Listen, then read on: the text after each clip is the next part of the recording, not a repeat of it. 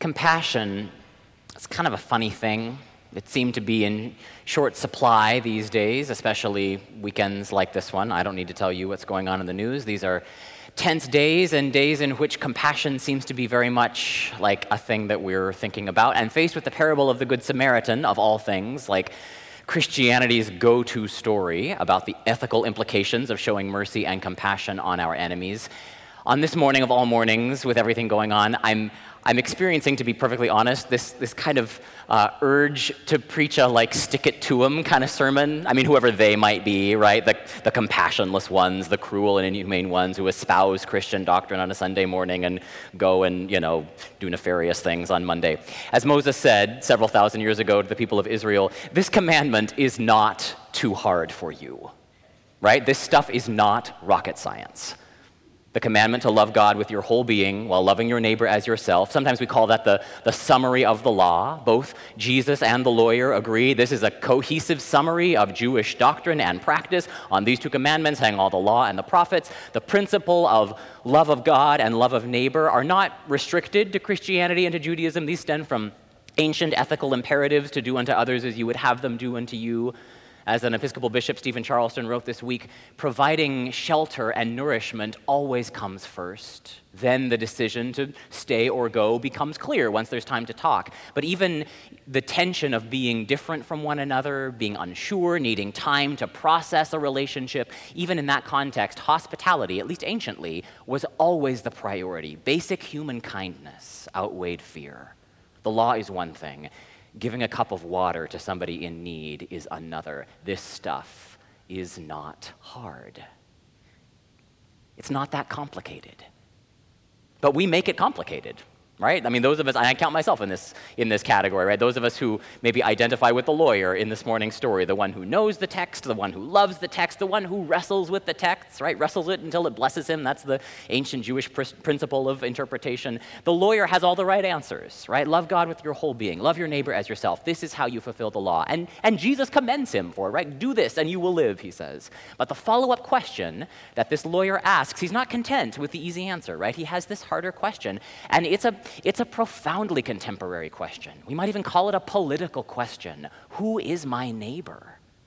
In some ways, this is a question about like compassion fatigue, right? To whom am I obligated? That's the real question the lawyer is asking Jesus, right? What is the nature of this obligation the law lays on me? What does it mean to love my neighbor? Does that mean I try to cultivate good feelings towards them? Do I, take pity on them, maybe advocate on their behalf? Do I have to actively work for the alleviation of my neighbor's suffering? And if so, what's the best way to do that? Do I let the government do that? Do I give money to nonprofits? Do I sign up for a shift at the food pantry or the soup kitchen? Do I start carrying Sisters of the Road coupons on me so that when somebody on the street asks me for money, I don't have to feel so guilty about saying, sorry, not today? I mean, am I obligated to help everybody? Like every hungry person I see, every injured person I pass on a street corner or a highway ramp, how far is my liberal guilt supposed to take me? I mean, I've got a lot of it, but it's not inexhaustible. And some days it feels like I'm kind of running on empty. At some points I'm tempted to say okay, enough. There's nothing I can do about kids in cages at our border. I can't stop an ICE raid. I can think global, I can act local, but I can't give to every cause. I can't sign every petition. I can't call my senator on every single issue. My stingy compassion, my progressive need to virtue signal, they only get me so far. The Good Samaritan only had to deal with one bleeding guy. I mean, what happens when the road to Jericho is so choked with the bleeding and maimed that you can't move down the road? Like, when do these people stop being my neighbor and start becoming somebody else's problem? I mean, I'm pretty sure that the priest and the Levite in Jesus' story, right, these guys who pass on the other side of the road when they see the injured one, I'm pretty sure that both of them have come off a really long shift at the Jerusalem homeless shelter. Right? Maybe the Levite spent all morning knocking on doors, raising money for Levites against gun violence, right? I mean, I don't want to read my assumptions into the text. That's kind of a biblical no-no. I am 90% sure that this priest is on his way to officiate at somebody's funeral, right? They have every good reason not to stop. So do we. So do I. When Christians have read the story of the Good Samaritan, we have tended to see ourselves, at least anticipatorily, in the person of the Samaritan, the one who shows mercy to a hurting man regardless of this gulf that separates them. We name hospitals after this guy. We give money to nonprofits founded in his name. Being a Good Samaritan, right, that's become our cultural shorthand for showing random acts of kindness. He's the patron saint of Christian do-gooders, the outsider that we aspire to emulate. But the parable of the Good Samaritan, as Jesus tells it, is not told to other Samaritans. It's told to a lawyer, a scholar, a righteous one, who really wants to know, how far am I obligated to go? What are the limits on this thing, this compassion dictum, the love commandment?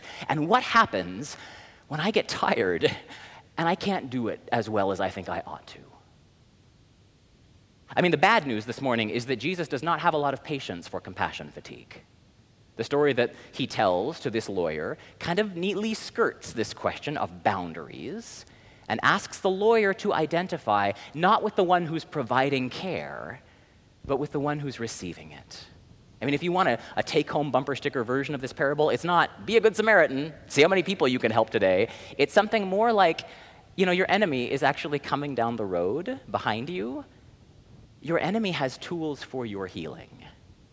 See if you can let your enemy heal you.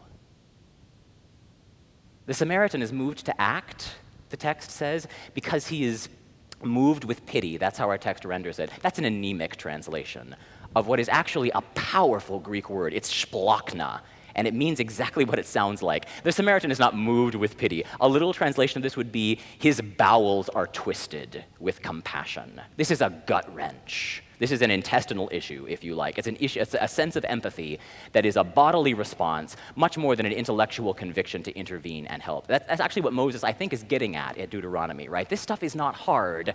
It is hardwired. This is biological. I mean, Jesus thinks, if your body is working the way it's meant to work, you shouldn't have to think your way into compassion. Not if you're loving God with your whole being, with everything you've got, heart, mind, soul, body, strength. If your body belongs to the one who made it, if you've turned it back over to the Creator and surrendered yourself to the one who has made all bodies, you don't really have a choice in this matter. I mean, one way of understanding what resurrection means is that my body, my resurrected, baptized body, actually belongs to God now. It's not mine anymore. And that means that my guts belong to God. And that God is going to twist those guts into knots in order to move me to action. That's how this works. There's no such thing as liberal guilt in God's economy. God does not have much use for guilt or shame-based actions of mercy. God is interested, it seems to me, in reclaiming my splachna, so abused by the world, so deadened and dulled by fatigue, hardened and steeled against mercy. God is interested in reclaiming my guts so that they are able to do the thing that the Samaritan's guts do for him in this story. They move him to action. Not once he's thought it through, not once he's weighed the outcomes and crafted an 8-part plan for crisis intervention. He just acts because his splachna is in good working order. Because at a biological level, this guy he realizes he's not different from the man by the side of the road. That biological connection to another human being that takes the Samaritan to this place beyond tribe, beyond religion, beyond ethnicity or belief, that place where there is no such thing as friends and enemies. There's no insiders and outsiders, no Democrats and Republicans. There's just fellow human beings who are suffering. And a God with inexhaustible resources for care and healing. That's what it means to love God with your whole being. Heart, mind, soul, body, strength. That's Jewish circumlocution, right? That means you love God with everything you got because God will take it all. And it starts in your splachna. Starts in your gut. Once God gets your gut, there's no going back, right? God's got you then. So the question is not really, who is my neighbor? I mean, everybody's my neighbor, right? The real question, according to this story, is who is my enemy? Who is the one coming down the road behind me? The one with the keys to my healing and my salvation? The one who can show me what it really looks like to act as a neighbor? I don't know who it is for you. I don't know who your enemy is. I suspect that it's somebody that is more intimate with you than you realize. For me, the enemy coming down the road, I think, at least in this story, it's actually not some politician to whom I'm opposed. It's actually not a fellow human being who has done me any kind of wrong. In this story, I think my enemy is Jesus. I think he's the one who's like got it out for me, a love that will not let me go, right? Jesus is the one who's demanding more, coaxing me out of safety into places of risk that make me profoundly uncomfortable, that challenge my tidy notions of decency and decorum, radically unsettle my prejudices and push against my fears. I would like to be left alone, right? I mean, thank you very much. I would like God on my terms, right? When I sit down to pray in a gentle, beautiful moment of silence, just enough God to get me through a time of peaceful meditation, and then I get up from my cushion and I'm ready to go about my day on my terms. And that's when my enemy shows up, because the world does not wait for me to be ready. I mean, I don't know about you. For me, the signal flare that I have learned to watch for, the sign of this approaching enemy of love and compassion, is when I start feeling like this gnawing sense of irritation, right? Like when I start having imaginary arguments with imaginary people in my car, like defending this or arguing against that, that's when I know, oh, hello. My enemy is approaching. I'm getting very snarky and I'm getting very irritated. But there he is, right? Like just kind of in the rearview mirror, watching me get consumed with this anger, this weird kind of irritated anger, watching me try to make my way down the road from Jerusalem to Jericho, limping all the while, pretending that this gaping wound in my soul is not this stinkering, festering thing for all to see. My enemy sees exactly how deeply I am suffering. And my enemy is full of an inexhaustible compassion. And when I stop and rest for a minute, he like slides in there next to me, takes the oil and the wine out of his bag, which, I mean, let's just be clear, pouring wine on somebody's wound strikes me as a very strange idea. Until I think about the way that I'm invited to this table every week, and wine is poured on my wounds at this altar rail. Oil is poured on my head, the oil of healing, the oil of welcome.